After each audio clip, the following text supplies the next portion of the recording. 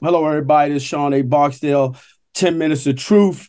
Today, very honored, man. Got a esteemed guest today, man. Arthur Andrews, athlete. I would call you a workout guru, investor, community leader. You know what I'm saying? And it seems like a stand-up guy all around, man. How you doing, brother? I'm doing great, man. How are you? I'm good. I'm good. I see you got that boots on the ground shirt on. Oh yeah, yeah, yeah. I had to come through. Had to come through prepared, Yeah, man. Drew D, gotta show that beautiful, love with his beautiful, due. brother. Beautiful. Beautiful, beautiful, man. I appreciate that, man. Before we get into our talk, I'm gonna throw out a couple of quick words, man, so the audience can get to know you just a little better. You pick which one goes with you the best. All right, Okay, sounds good. all right, cool. New York or Florida? Both. Good, you ain't on Drink Champs. You would have had to drink. Nah, I When, would say Florida. I would say Florida. okay, okay. Winter or summer? Summer. Hip hop or R&B? Hip hop. Ah, Bloomberg or Wall Street Journal, Bloomberg. Chat GPT or Google search. Google search. Mm, okay. Who's the smartest person you know? You know My a lot of father smart was. people out there. He's passed now, but I would say my father. Ah, it was for some reason I knew you was gonna say we're gonna chop it up too. Your childhood hero. My mom. Okay. And last but not least, basketball or 5K run. Basketball. Easily. Okay, cool. Um, a lot of people don't know. Me and King Arthur. This is the first time us meeting. Kind of face to face, but we've been following each other on social media on Instagram, man, probably since like 2018. You know what I'm saying? I think it's about 2018, right? Yeah, yeah. It's wow. Yeah, It's yeah, been we that are. long, but yeah, it's been a Yeah, minute. yeah, yeah, we caught that mutual connection, of course, through Troy and Rashad off of EYL, man. We kind of seen their vision early. You know what I'm saying? We kind Yeah. of saw that they was gonna change early. You know what I'm saying, and whatnot, man. And so that's how we kind of connected. So with that being said, man, let's get to know you a little bit better, King. So you're born and raised in Florida? No, I was actually it's crazy. Everybody says New York, you know what I mean? I lived in New York for about a decade, but I'm originally from Connecticut. Okay. And so my Oh father's wow. side of the family is from Connecticut. My mother's side of the family is from Florida, but when she was in high school, they moved to Connecticut. So I was born in Connecticut. When I was 8, I moved down to Florida with my grandmother for 5 years. So, from the time I was 8 to Mm, 13, during those formative years, I was here in Florida. And like I said, the okay. majority of my family from my mother's side is from here, obviously. And then after that, I moved back to Connecticut. I finished high school in Connecticut. And then I went to college in DC at George Washington University. And Oh then I wow. moved to New York when I started my professional career. And Okay, so, okay. yeah, And after when after about 9 years in New York, I moved back to Florida okay, to take care of my mother and my grandmother back in 2013, and so I've been here ever okay, since. okay. When you say professional career, what do you do professionally, brother? Coming out of college, I studied finance and economics.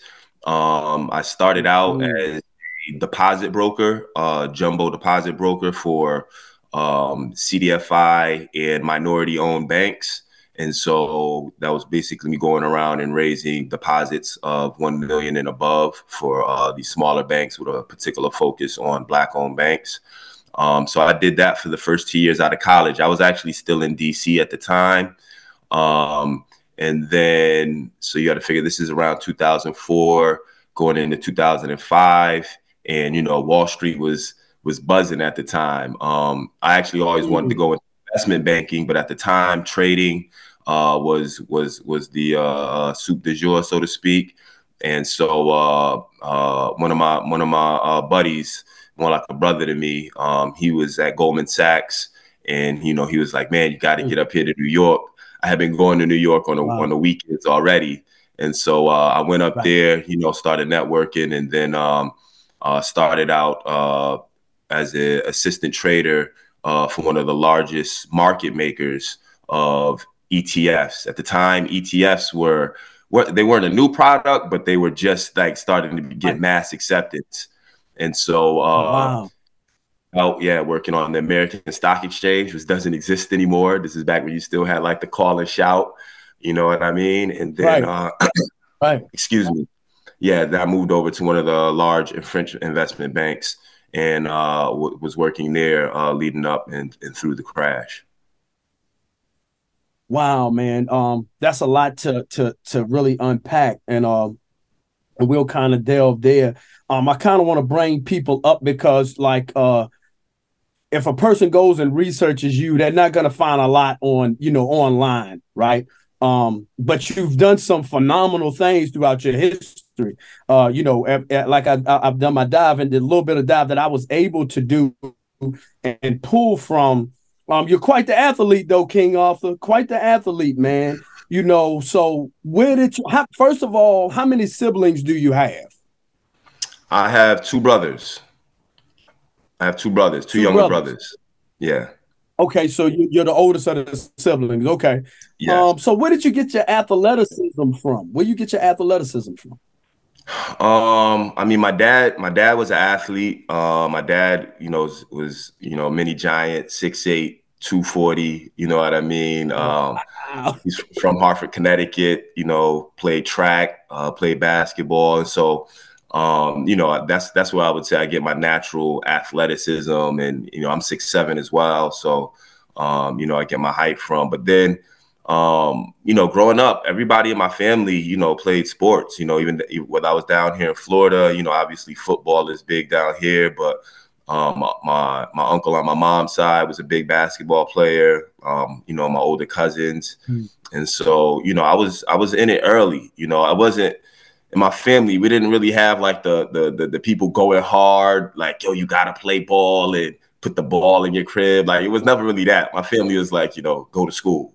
And then if you want to play sports, great. But, with my brothers, particularly my brother, Austin, he's just a year and 8 months younger than me. So we grew up together, and we just always had a love, first just for sports in general, playing kickball, being outside, playing chase or whatever. And then, later on in elementary school, going into middle school, the love of basketball kicked in.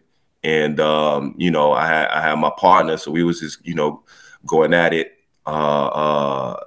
playing, and it's just stuck, man. I was out in the street, so to speak. You know what I mean? That's why I developed my love for the game. Oh, wow. And that, it brings me to, because like, you saying you have a brother that kind of grew up with you, right along with you. I see that he ball too, and whatnot. Do you believe that most children, to help with organizing, discipline and teamwork, that they should play an organized sport? Yeah, I mean, I think that it's crazy. This is something I speak on a lot now because I'm kind of torn. Where initially I would have definitely kind of cliche, like, play sports. It's basketball is like life, and you can learn all of these life skills, and that's definitely the case if you utilize it that way. And so I think that for a child, that's an easy way, if they're interested in sports, if they're genuinely interested in the sport, and something that they take serious, then it is an outlet or a way for them to be able to learn a lot of these things in terms of teamwork, leadership, sacrifice, so on and so forth. However, if it's not something that they're really passionate about, it's like anything else. Like, you'll just be there wasting your time. And so I'm a big advocate now that, I feel like a lot of our kids, not to say that they shouldn't play sports, because obviously you have the health benefits, so on and so forth, but the amount of time that they dedicate to it without the specific intention of developing those skills, I feel like a lot of Right, sometimes right. you could waste a lot of time because, you could be dribbling all day just because you're out dribbling the basketball and shooting hoops and doing a lot of that doesn't mean you're developing leadership skills. You could be on a team, and if you're not learning how to be a good teammate, you could be learning how to be a bad teammate as well. You know what I mean? And so it's important that the student and as well the educator, whether it's the athlete and the coach, that they're intentional about these more life focused skills that they want to develop. Otherwise, you're just playing a sport. You can learn team building playing video games, for that matter. You can learn team Correct. building Absolutely. in the classroom as well. You can learn team building learning how to cook. There's this lady I follow online. She got 3 kids. Every day they get out there and they cooking, and you know what I mean? And so, they got to learn. And so I think it's important in that whatever the activity is something that the kid is passionate about, but then also that they're being encouraged, and that the student is also very intentional about these other skills that they need to develop. They don't just develop because you're there on the team and because you're participating in the game.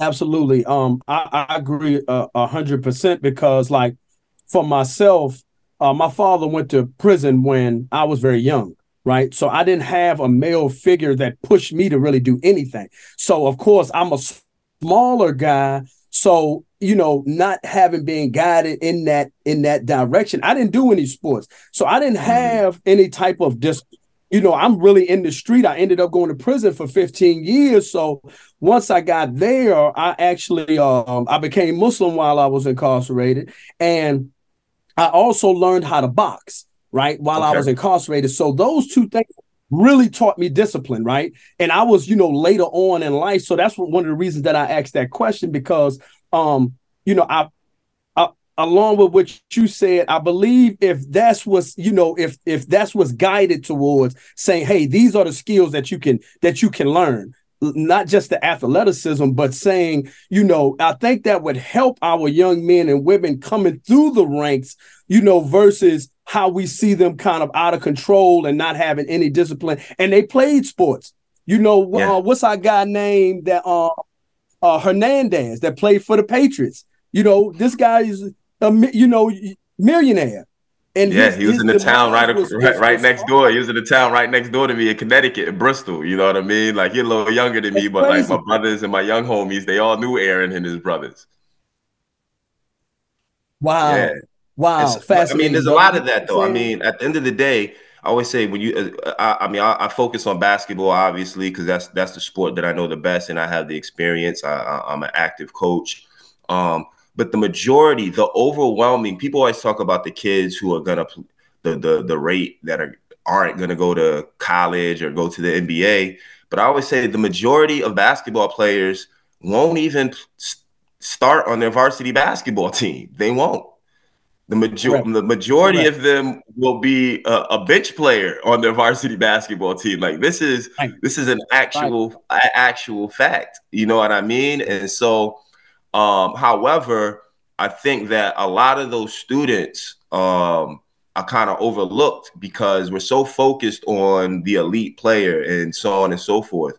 But I always say when you look at the bench players, like when you look at the players on a basketball team 8 through 15, these are the players who really exhibit the life skills at the highest level that you're going to need when you move on in life because these players are not going to play. So why are they there? If you're the 8th through the 15th man on your high school basketball team or you're on JV, you have to be at the gym early. It's expected of you. You have to be Right. the last one leaving the gym. It's expected of you. You have to sacrifice your personal desires for the team. You have to see the bigger goal because you're not going to get in the game more often than not. You know what I mean? And so Right. Right. you're sacrificing your personal time for the greater goal. You're putting in the work to help the elite players, so to speak, be able to perform at the higher level so that the team can win. And so it's these players that are at the bottom who actually exhibit the life skills at their highest level. And they're doing it for, Mm. middle school through high school, 8 years, they're doing this and they barely touch the court. They get ridiculed for not playing in the game by their parents. They get ridiculed by their peers, and yet they're still expected to show up. They're still expected to run the last sprint. They're still expected to clean up after the team. They do all of these things in terms of sacrifice and my friend and I, we always talk about leadership as the submission of duty, not the elevation of power. And these are the kids that exhibit that the most. However, we don't really reward them. And so when we talk about sports and how sports is a way to build teamwork and to build these life skills, we tend to just focus on those players at the top who excel at the sport. We don't really reward those kids who are excelling at those life skills, because if we rewarded those kids who are excelling at those life skills, the kids 8 through 15 would be getting scholarships to college, not because they're great at basketball, but because they're great at life. Wow. And that's a dynamic way to look at that, which brings us to still talking about discipline, of course.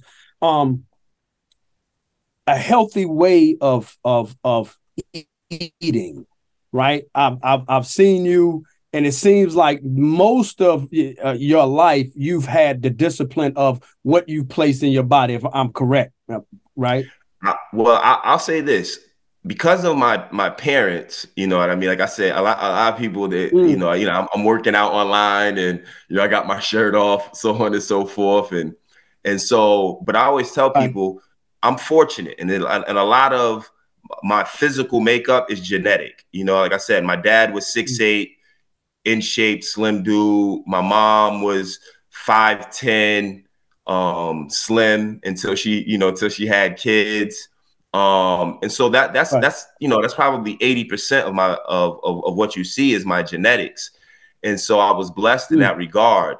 And then in addition to that, because of that, growing up, I ate what I wanted, because I was naturally skinny. My metabolism, Right. I can eat more than most people and go to sleep and wake up and that food is gone. You know what I mean? Like I'll lose weight Right. just sleeping, just because, that's just my genetic makeup. Wow. And so as a result, I didn't really I'm, have a healthy eating habits when I was growing up, even through college. I didn't, because my natural makeup, it wasn't necessary. Now, it's not to say that I wasn't exercising. I was definitely exercising, obviously, but my eating habits were just like anybody else, if not worse, just because I could consume so much food and it wouldn't affect me. I wasn't going to get fat, so to speak. It wasn't until there were two things that happened. One, my mother got really sick, which is why I moved to Florida. My mother got diabetes, and then she ended up having kidney failure. And so there was that. And the reason why my mom was so sick wasn't because, she wasn't a drug user. My mom barely drank any alcohol. You know what I mean? She drank a Bacardi Breezer and be leaning. You know what I mean? She wasn't that. But my mom ate lavishly. You know what I mean? And as a result, that was why she ended up getting sick.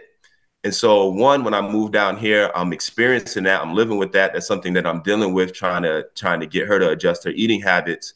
But then, in addition to that, a good friend of mine, who I met once I moved to New York, rest in peace, Ali Mo, the great street baller from Harlem, Ali Mo. Right before I yes, sir. moved down to Florida, or shortly thereafter, Ali Mo ended up passing away. And Ali Mo was a workhorse. Like, this guy was, even though he wasn't in the NBA, probably should have. Ali Mo was always in shape. If you go talk to any of those guys in Harlem, Ali Mo was the guy working out, doing pull-ups, push-ups in the park. We're always in shape. But Ali Mo had diabetes, and I believe ultimately he ended up dying of a stroke as a result of his diabetes. And then in addition to that, there was another player, Big Strick. If you ever remember the Jay-Z, my man Big Strick told me finish your breakfast. Big Strick was another street ball legend Yeah. in New York. Absolutely. And Strick, I believe he died from a heart attack. And I remember Strick was a guy who was, well in his 30s, 40s. These guys are still out hooping and exercising. And so I was looking at it and I'm like, yo, wow, like, what's the connection? Like, what's going on here? And what I realized is that we all ate horribly, you know what I mean? Because we were exercising and because, most of us, we may look good physically on the outside, it blinded us to the fact that we were still killing ourselves on the inside. And these are the things that don't show Mm. up till later, you know what I mean? And so while I used to always say this to my mom, we criticize the drug addicts because you can see a drug, you see the outward effects of a heroin addict. You see the swelling on the heroin addict. You can see the crackhead, and you can see their body deteriorating, and so on and so forth. However, with eating, all of that deterioration is happening on the inside. And so, if you're an athlete and you're able to stay in shape and look physically good, no one criticizes you for the fact that you eat the cheeseburger, so on and so forth, and that you're Mm. consuming, massive amounts of alcohol or whatever the case may be. And when I saw those two things combined with the fact, like I said, I was living with my mom, I really had, I was basically 30 years old, and I realized I was like, man, my mom was going to dialysis 3 days a week for 4 hours, and I was like, this can't Mm. be my life. I hate going to hospitals. And so that's really when I changed. I changed my life. I stopped eating red meat for a while. Every now Mm. and then I stopped eating chicken as well. I just upped my consumption of. I was like, I'm in Florida. There's a lot of fruit down here. Let me just gorge myself on fruit and Right. eating more vegetables. Right. And so I'm not perfect. You know what I mean? I still struggle with it. I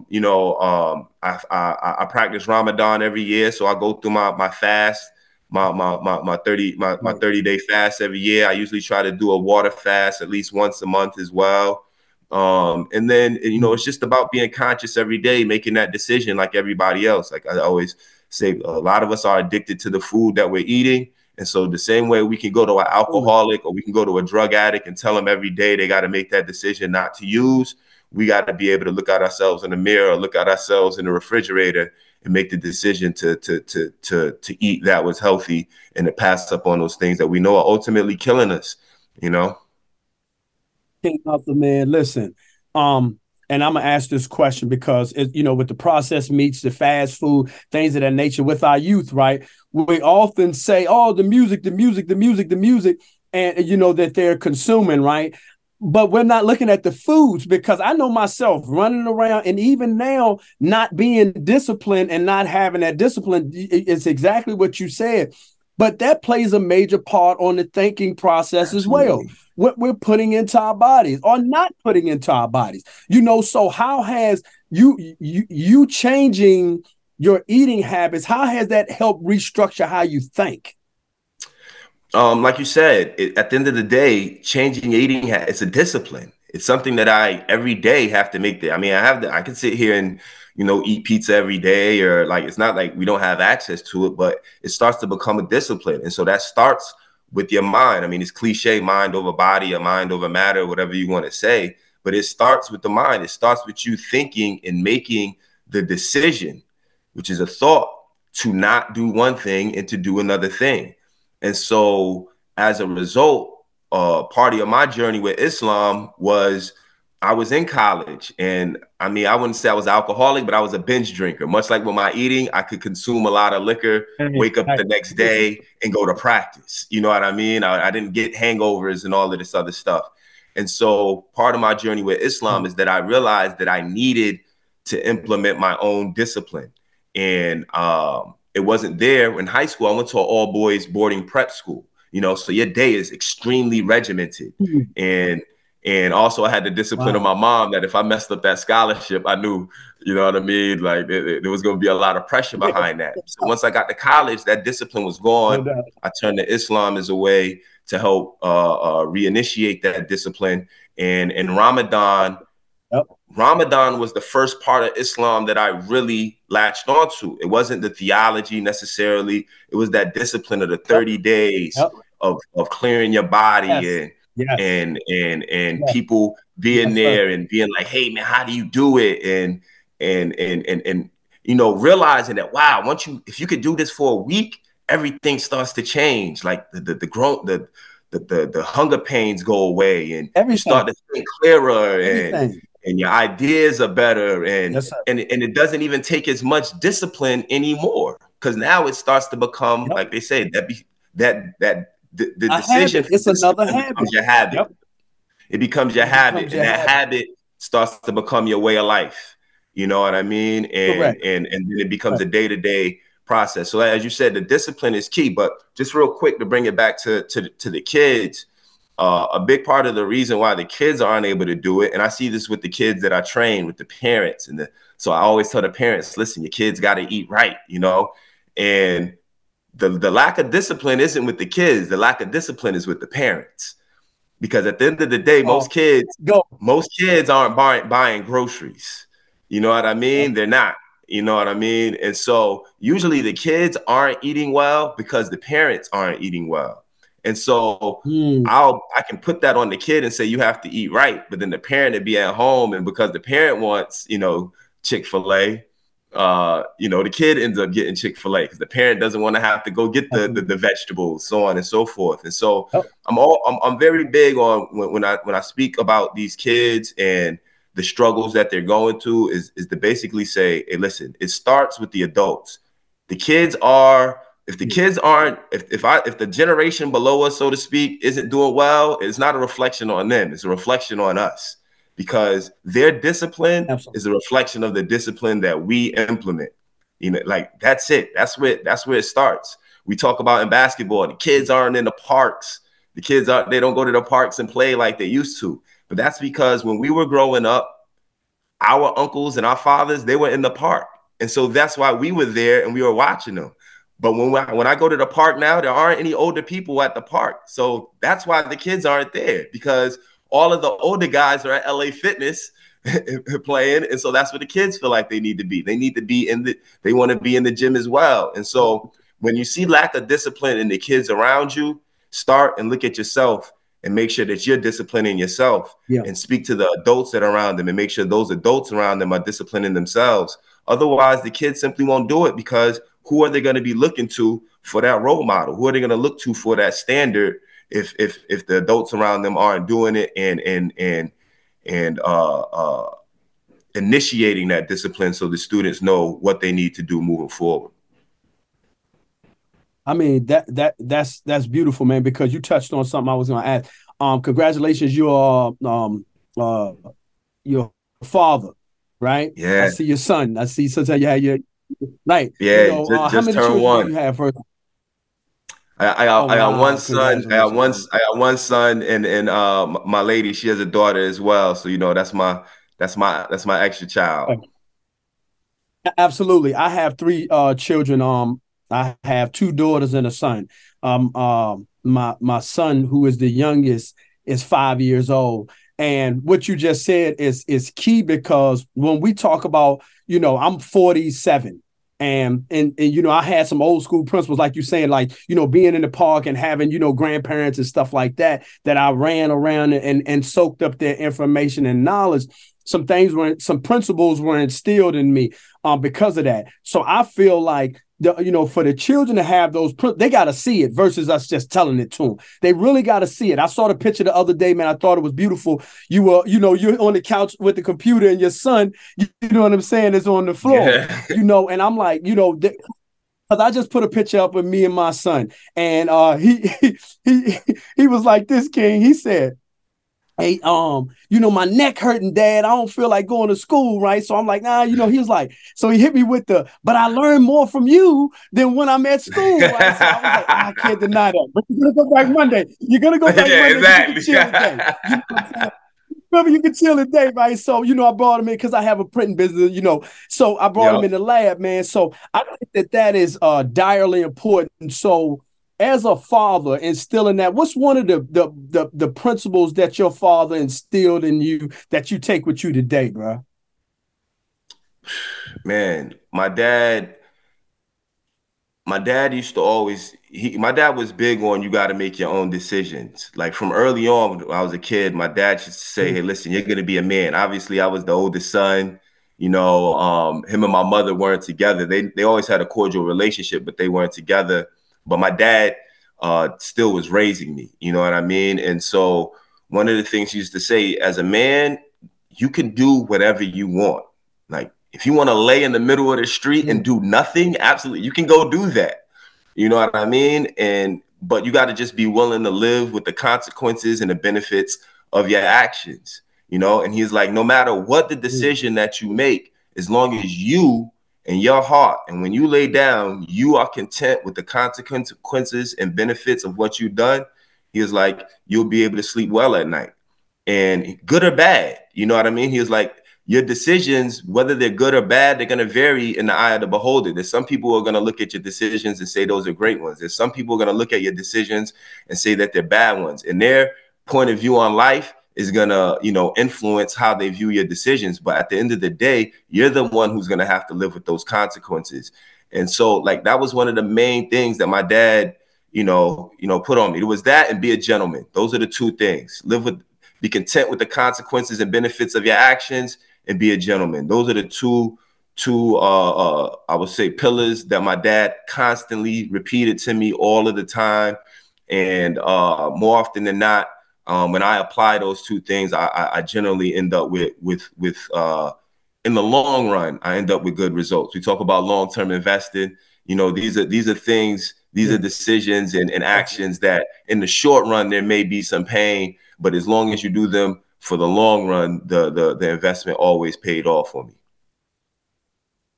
Oh man, that's beautiful, man. And it's so true because that's how I look at things, as from an investing standpoint, investing in good health, investing in education, investing in financial literacy, investing in family. When you change the vocabulary that we use around things, man, it means a lot, especially Absolutely. with the youth, because we believe, with boots on the ground, our particular organization, that you have to be able to know the condition of a people before you can teach them, and you got to reach them right where they at. You know what I'm saying? So we have to Absolutely. know their language before we can teach them, right? With that being said, man, tell us about Connective Inc, man.org, man. Yeah, man. Connective is a nonprofit organization. I started with my brothers and my brothers from another mother. My partner Ian Thomas Minor, my buddy James Jennings. James was the actual founder of the organization. James and I were roommates in high school, and then we were all in New York City. James and Ian were working in the educational system. James, both as deans. And, we were, just basically, I was on Wall Street at the time. I used to always say, yo, kudos to you guys working with the kids, because I can't be out there with the kids in the school. Like, that was my mindset, I'll pull up on them in the park, but I'm not going to these schools, man. Like, I was in my Right, right, 20s. I right, didn't want nothing to do with no kids in my 20s, to be honest. And so, right. but I always respected them because they were actively doing the things, and they were the guys doing what we had growing up, being those role models. And it was crazy. I was it was after the crash. I had lost, pretty much all of my bread in New York, all the money I had made, during the run up. I lost it in the rundown. But we started a basketball tournament up in Martha's Vineyard. My buddies used to always go to the vineyard for the summer, and so I was like, man, let's do this tournament. And we added a free youth camp component, and that kind of like started it. It was really just us, just wanting to do something for the kids. And then James, like I said, formalized the organization, I think, in 2015. He got a grant from General Electric, I believe. And then really what it was we've always been trying to get away from just basketball. It was basically, like you said, meeting the kids where they are, starting with their passion, like whatever it was they were passionate about, whether it was school, sports. Like I said, most kids don't care about sports. Like, that's the ironic thing about it, especially when we talk about our people. We tend to focus on the kids who want to dedicate so much time to sports. But if you focus just on them, you realize you miss a lot of kids who don't care about sports, who are just as lost. You know what I mean? And so whether it was music or Mm. whatever it was, meeting them in their passion, and once again being intentional about teaching them life skills to be what we would say was the functional adult. And so we had our three pillars, which were hyper focus, telling the kids, like, you want to be really focused in on your passion. Like you got to lock in on something, even if we always say for short amount of time, be able to lock in and really be dedicated and disciplined. Communication under duress, which is the second pillar, being able to communicate your passion and or your goal to people when you're not in the best situations. Obviously, we were in New York. This is during a time of stop and frisk. You know what I mean? Where you walking down the street, you getting jacked up and for no reason. And so, you know, we also had like the gang database. And so our kids were under pressure with the cops in New York at the time. And so communication and the rest was big for us because we saw a lot of our kids who weren't necessarily criminals or bad kids at all, but because of the climate of the times, they were being put into situations where, you know, they were getting locked up, not because they were doing anything wrong, but just because of the fear or the frustration or inability to clearly communicate in those types of situations. They were getting locked up and or worse, you know. And so communication under duress became a big deal. Now that you're hyper focused, you need to be able to lock in and have emotional intelligence, be able to calm yourself down, be able to read the person on the other side. Is this person somebody that's worked up? Is this somebody who has your best interest at heart or not? And then be able to communicate in the most effective way so that you get the end result that you want. Not just so you can get your rocks off, so to speak, but you get the goal that you want. And then ultimately resilience. That's our third pillar. And it's actually the pillar we like to lead with, particularly with you know, kids in our community, because we like to say you've already been resilient in some way, shape, or form in your life because you're here. You know, at the end of the day, if you're alive and you're breathing, you've already been through something and you've made it through because you're still alive and you're still breathing to be able to have this conversation. And so you've been resilient. Tap into that resilience that you may not have realized that you've had in the past, and now apply it to these new things and these new skills that we're trying to teach you so that you can ultimately get to your goal. So hyper focus, communication under duress, and resilience are our three pillars. And then from there, you know, like we've, you know, just like a lot of these nonprofits, we do a lot of after school, before school, summer work programs that we manage. You know, we partner with both corporate partners. We've done a lot of work with the penal system. We ran an MBA program at Rikers Island for a few years. We've provided curriculum for Horizons, which is Rikers Island's youth offender like school. And so we've provided some curriculum and done a lot of work with those kids. We're in about 3 schools in New York. You know, we do some work down here in Florida, Connecticut. We got a partner out in LA, the Right Way Foundation. They focus on youth offenders and emancipated minors. So these are homeless youth. And so, you know, like much like you say, boots on the ground, like one of our tenets is, you know, we're ground zero with the work. You know, we get down there, we want to meet with the kids. We don't want to talk to a bunch of adults all day. We don't want to sit here and talk about theories and you know, just be off in the clouds, you know, how smart you are. That doesn't help these kids. Like, these kids need to see somebody. They need somebody to know that somebody cares, and they need somebody to be there and guide them through it. And there's no other way for you to do it other than to put the time in and work with them. You know what I mean? And so, you know, shout out to my man Ian Thomas Minor. He's our executive director. He's really the engine behind this. My brother Andre Clark, he's my younger brother. We call him Mr. Reliable. You know what I mean? Whatever we need to get done, he executes on it. You know what I mean? Beautiful. And then I mean, it's a lot. There's a lot of people who I'm not naming right now, man. But I you know, if anyone can go to our webpage or go to our Instagram, check it out and see the work that we're doing, man. It's extensive. And I'll just leave with this. The kids who have gone through our program are now the ones running our program. You know what I mean? That's a big part of it for us. They're the ones coming back. They're giving back. My brother Andre, he was in high school. He's instrumental. He went through the program. He went through all of the stuff when we were grinding through. And now he was a Big Apple teacher in New York. So, you know, that's like one of the Teacher of the Year awards in New York as a math teacher. Like I said, he's the COO basically of our organization now. My guy Maurice, he's working in the school system now, and so just to see like all of the kids who have gone through the program and are now have turned right back around, and in their own way, they're implementing these same pillars with the kids that they're coming in touch with, both their own and other kids out in the community. Man, like Connective has been a blessing. It's been a blessing to me, man. It changed my life, and I'm just grateful that I've been able to help some of these kids out in whatever way that I could. I mean, that's phenomenal, man, because we hold, those same principles, because we believe that, we got to bridge the gap. I'm big on justice reform because of course, me being incarcerated, coming from the streets and understanding the condition of these kids, man, like you said, and really being boots on the ground. That's what they need. And bridging the gap, man, between that community, the youth, and law enforcement, because that's why we work with law enforcement the way we do, because they need to know how to communicate with us, and we need to know how to communicate with them. You know what I'm saying? So that's huge, man. And relationships, we already know. I say this all the time, King Arthur.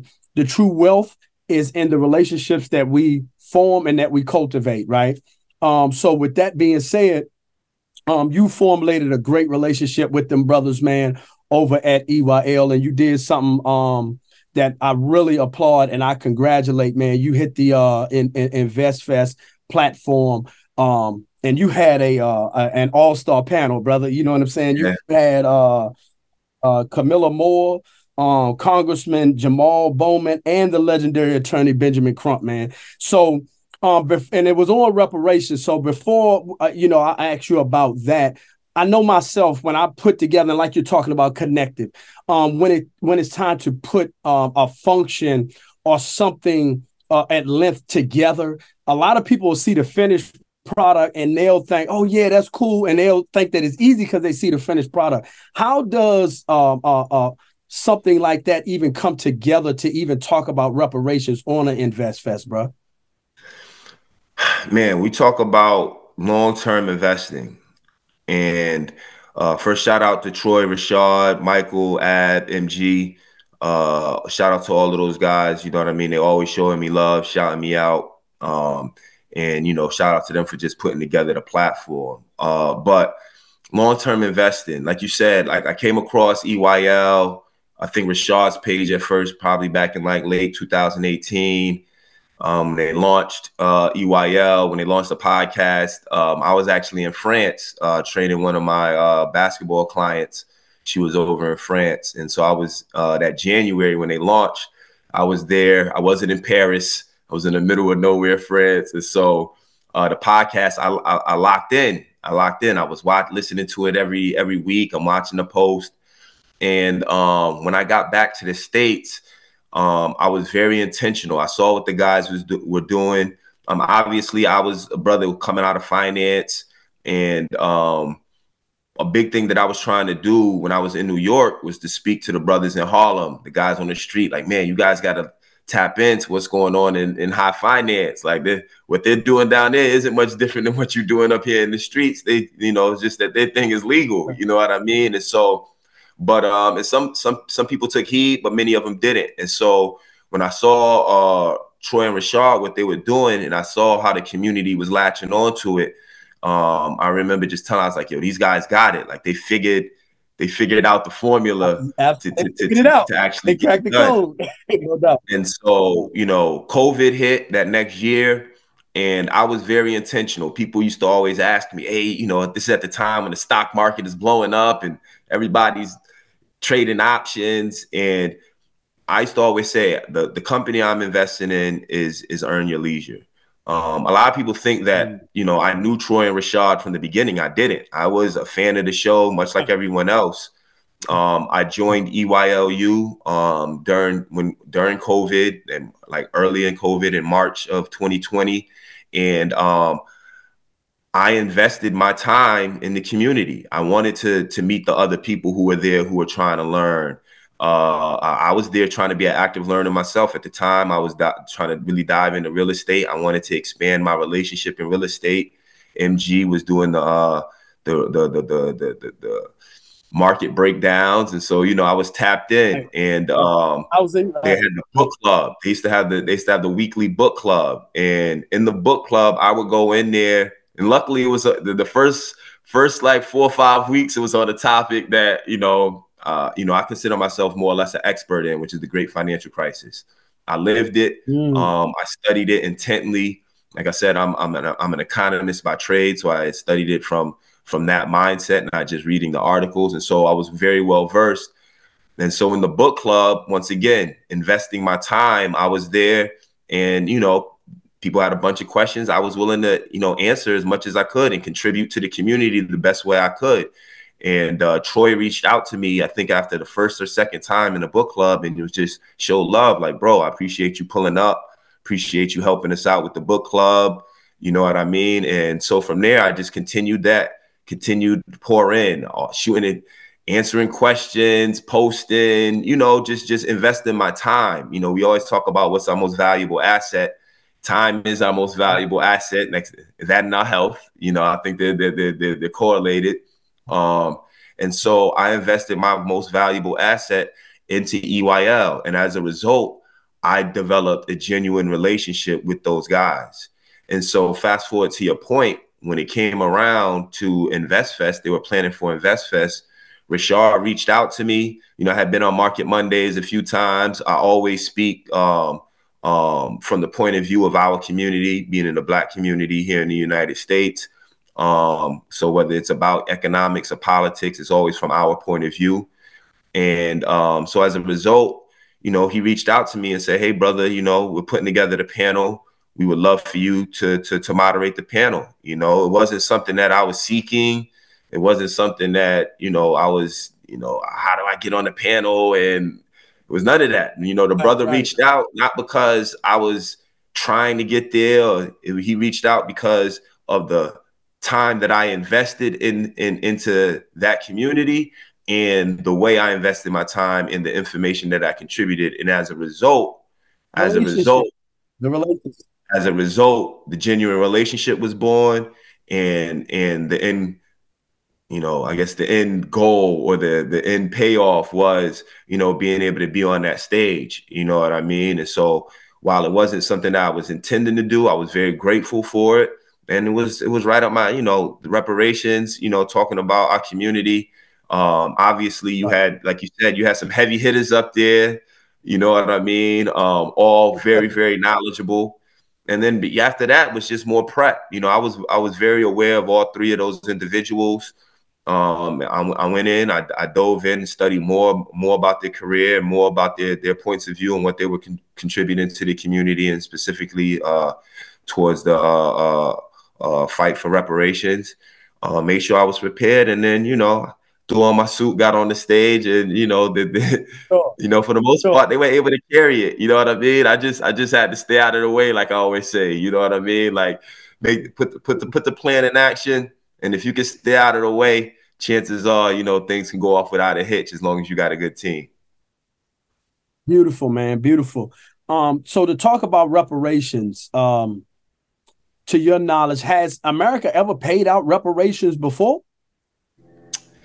Uh, yeah, it's so there's the thing with reparations is that, particularly when we talk about it from the Black community, part of Okay. the miseducation is that Mm. reparations is kind of always discussed as this mass payout that we should or should not get from the United States Mm. government. Whereas reparations from other communities rarely happen, because there's just this incident that happens, and then everybody just gets paid, cut a check. Reparations are very intentional legal processes. It's very much like a lawsuit. You know what I mean? Right. There's usually Right. it's not everybody in the Native American community got together and was all on the same page, or everyone in the Jewish community got together and linked arms and marched down to Washington and said, "Cut us a check." That's not how it happened. Same thing with the Japanese. It wasn't a mass Right. movement for reparations. What it was is, you usually have much like the Honorable Elijah Muhammad would say, usually have a dedicated 6 to 8 people who get together, Yeah. usually attorneys. They understand the legal process. They formulate a Yeah. plan. They do the research on what happened. They devise a case. They identify a very specific entity that they want to seek a payout from, whether that's a business, a government, a piece of the government, so on and so forth. And then it becomes very much a legal process that they go through. And so, yes, reparations has been paid out to other groups, but it wasn't this mass movement that got it done. There's usually, like I said, a group of Mm. people who go in and then they get reparations, usually for a very specific subset of a group. And so not every Native American just got a reparations. Native Americans got, Yeah. the reservation, so on and so forth. But not everyone just necessarily got cut a check. They were very intentional. There Mm. was subsets. Not every Jew just got a check because of I'm having a brain fart right now. Because of what happened during World War II. You know what I mean? It was very specific subsets. There's a podcast I listened to. A young lady's name slips me right now, but she helped lead the uh, the case with Georgetown. Actually, I don't know if you've seen Georgetown actually just agreed to actually cut some checks to the Right. families Right. in the case in their particular case. But she was speaking about some reparations that were paid to a subset of the Jewish community. And what it was is there were a couple Jewish attorneys who their families were in France. They weren't in Germany. They were in France.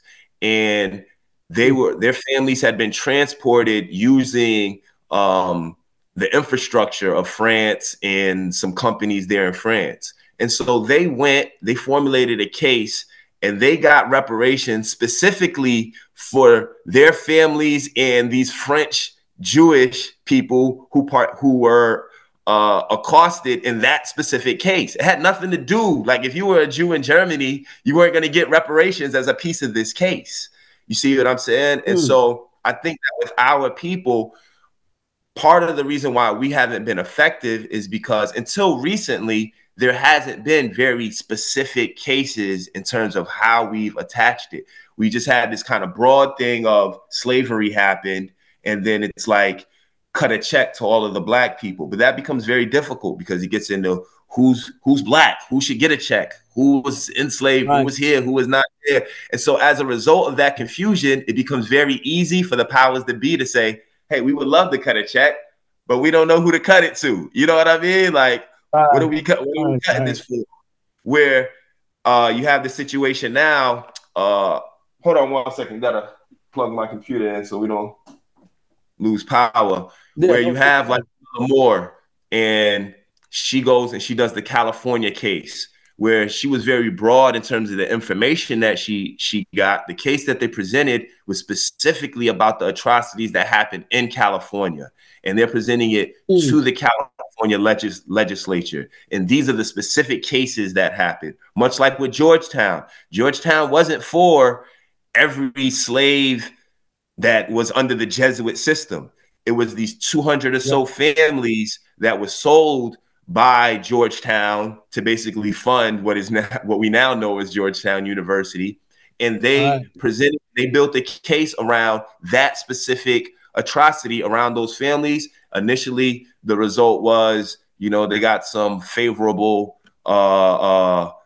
admissions into the school, and then now ultimately they got this $1 billion pot of money that will be cut to these families, I guess over some subset of years. But they were able to win because they were highly specific in what they were trying to go to. And so I think now, as we move forward, I mean, it's not going to be easy, but I think it's important that we not be lazy in our fight for reparations. We can't just sit back and say we deserve reparations because something bad. We have to go out and be willing to do the work. Not to say that we don't deserve them.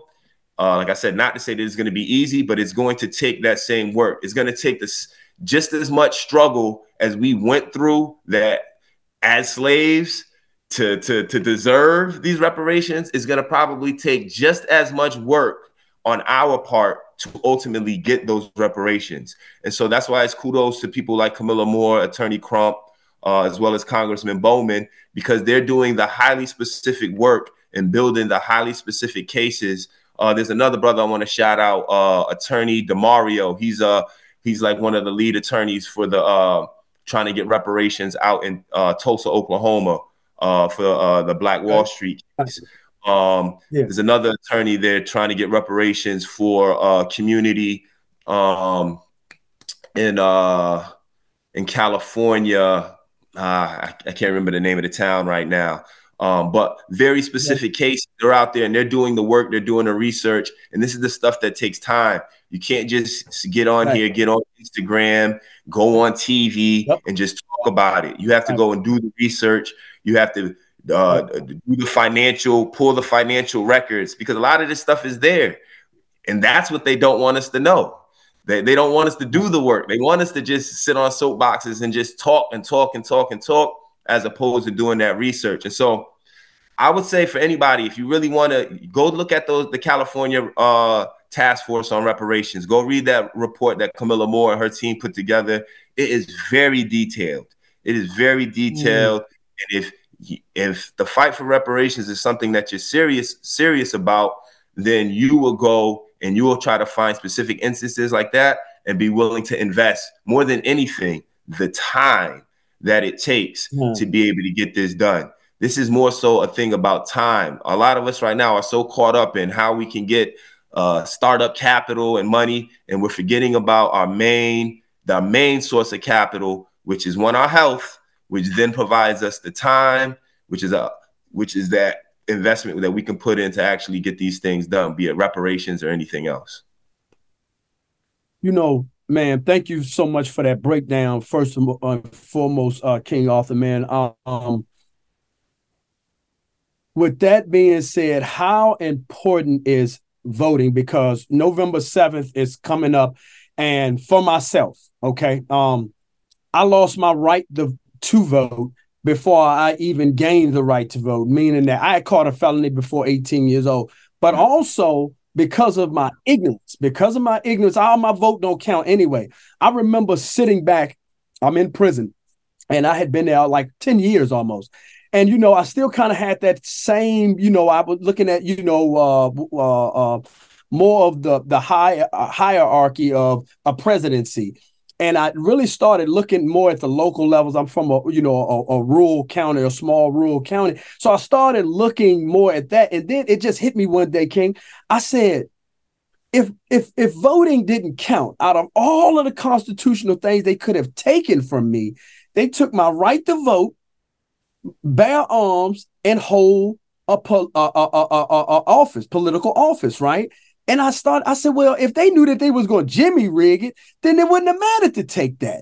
So I really started to look at, voting, and more so on the local level. Can you speak to that, man, especially our youth, about how important, because as we spoke about, the educational boards, school boards, and electing people that, that's going to deal with our children's nutrition, that's going to deal with our finances and our budgets, in these towns and cities, and reparations or things of that nature, man. How important is it to know who we're voting for and to vote? Yeah. Wow. So to that first point you said, knowing who you're voting for. I always say, when somebody's initially running, it's hard to judge. You can only judge them if they've never been in political office before. You can only judge them based off of what they're saying, maybe what they've already done in their community. But once someone's in office, most of the time, that's who you're dealing with. You're dealing with incumbents, particularly now with the older political group who doesn't want to leave. You have to go and look at their voting record. I don't care what they're saying. At the end of the day, you can go look at their voting record and see what they were willing to vote yes on and what they were willing to vote no on. And if they weren't willing to vote yes on those things that benefited you and willing to vote no against those things, that are detrimental to you, doesn't matter what they say, they're against you. Doesn't matter how good of a person they are against you. And so it's not to say that they're a bad person. It's not to say that they don't have good intentions in terms of how they feel. But for whatever reason, often because of money, they're voting other ways. That's what you have to look at in terms of first knowing your politician. And so once someone's in office, you don't have to listen to them speak anymore, really. You can just go look at their voting record and it's right there. That's to tell you everything about which way you should vote with this person. Now, in terms of actually voting, I say this, and there's a lady I'm going to refer everyone to if you're not familiar, Teslin Figueroa. She's online. She speaks on the Breakfast Club. She does like a morning wrap up on the Breakfast Club, usually about politics. She's also has a podcast. I can't remember the name of the podcast right now, but it's on the Black Effect Network with Charlamagne the God, so on and so forth. But Teslin is a beast when it comes to this political stuff. Killer Mike is always shouting her out.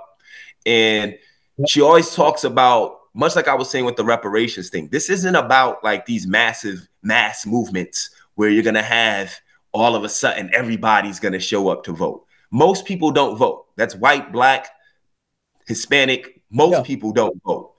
And so what it becomes, it's the voters on the margin. That's why the votes are important, because so many of these elections, especially the local ones, the ones that affect you the most, they're being decided by a handful of votes. They're being decided by 10 votes, 100 votes.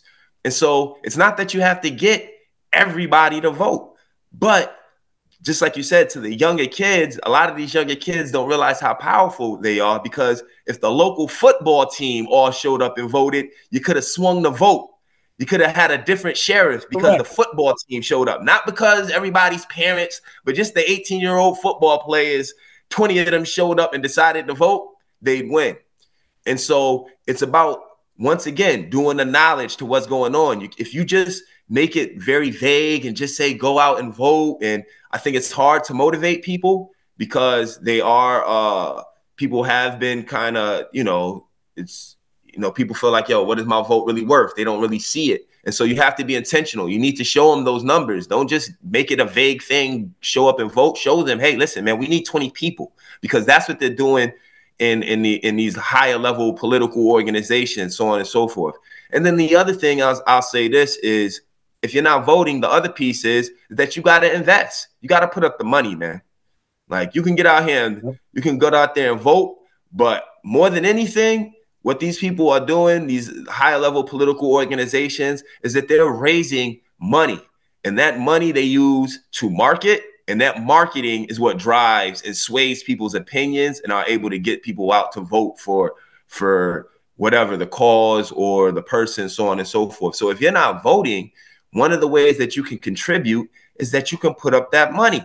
People always say, he wants stuff. It's like, put your money where your mouth is. You know what I mean? And that's another way that you can influence. If you don't want to vote for a particular candidate, but you can go and you can raise, especially in a local election, if you can raise $10,000, guess what? You get a seat at the table. You get to go to that person and they're going to listen to you now. And you're going to be, hey, listen, I don't want you to do that. I want you to vote this way. And that's what it is. And you don't have to, you personally may not have voted on anything. You may not have voted on that person, but because you're the bag, you're able to provide the funding that they're able to use and campaign on. You're now able to go and speak to these people in the school boards. You're able to go speak to these people in the state legislatures and have influence with them and at the level where it really matters, when they're voting on these things, because those are the people that they ultimately listen to. Even if you get them voted in, you can go and you can vote for somebody, but if somebody on the other side has gave that person some money, they're gonna vote on the legislation based on the way the money wants them to vote on that legislation. They're not going to vote on that legislation based on the way the voters wanted them to vote on the legislation. So it's important to understand that, one, your voting is important at the margin. You need to know where the numbers are and how you can contribute, and especially at the local level. You'd be surprised how few votes it takes how few votes it takes. Like you could go and probably get That's 20, 18-year-olds and real. I don't want to say, That's but real. probably take them to Chick-fil-A and then take them to go vote and No, sway for real. the election. You know what I mean? Honestly, And then in yeah. addition to that, Yeah. get out here and start raising that money, man. The same way you out here, you're investing in stocks and bonds and all of this other stuff. If you want to invest in your community and in the political climate, start raising that money for these candidates and start telling these candidates what to do. You don't have to be a millionaire in order to do that. If you can get to people, if people aren't willing to vote, but you're able to compile enough money together where you're able to have some influence, you become just as influential as the person who's in office, if not more. Mm, for sure. Um, King Arthur, with that being said, everybody please get out, and like King Arthur said, become knowledgeable. The knowledge is the freedom where you'll get the freedom from. Because if you get enough knowledge and you get the proper knowledge, you can become financially free. You can become educated to become, a fixture in the community, like he was saying, whether it's from the bag, voting, getting into politics, whatever it is. You will have that information to know how to move throughout the community. King Arthur, man, listen, man, this has been an exceptional interview. Thank you so much, man, for bracing us, man, with your present, your information. I look to see some great things, man, coming from Connective, coming from you. I'm hoping that in the very near future we'll be able to collaborate, and because we understand what partnerships and collaborations do. You know what I'm saying? As far as the advancement, especially when it comes from a great intention. You know what I'm saying? And for moving towards the future of our youth, man, and our communities. Man, thank you so much, brother, for being here. Before we leave, tell the people how they can get in touch with you if they want to donate to your organization, and what's your handles? Yeah, so my personal handle on Instagram is Andy Kane. That's my nickname. Andy Kane 80. That's Kane with a K. And if you want to help contribute to Connective Inc., we're on there as well. ConnectiveInc.org is our website. We're also Connective Inc. at Connective Inc. on Instagram. If you want to donate, if you want to come out and volunteer, if you want to partner with us, please tap in. You know what I mean? It doesn't have to be money. Like I said, more important than the money is the time. You know what I mean? More often than not, we get the money. And usually us raising money is so that we can pay people for their time. You know what I mean? And so if you're willing to donate your time, that's just as valuable, if not more than the money. So please reach out for collaborations. You know what I mean? We would love to work with you. And thank you, brother, for having me on, man. I really appreciate it. You know what I mean? Shout out to you and all of the work that you're doing, man. And, I got the book over here, too. You know what I mean? The book of poems. Yeah, yeah, yeah. Thank you. Thank you. Showed it to my Thank you. lady. My Thank lady, you. she's an educator and Oh, getting a wow. degree in therapy right now. And she loved the book, man. She's something she started sharing with some of her clients as well. And so thank you for sending that Yeah. to me, bro. I really appreciate it. Oh, man. Thank you, brother. Thank you, man. Look, man, we look to see some great things coming in the future, man. Salute to Right. you and your family, brother. Thank you so much, brother. Peace. Hey, this is Shawn A. Barksdale and 10 Minutes of Truth, man. Y'all tap in with us, man. Peace, bro. Peace.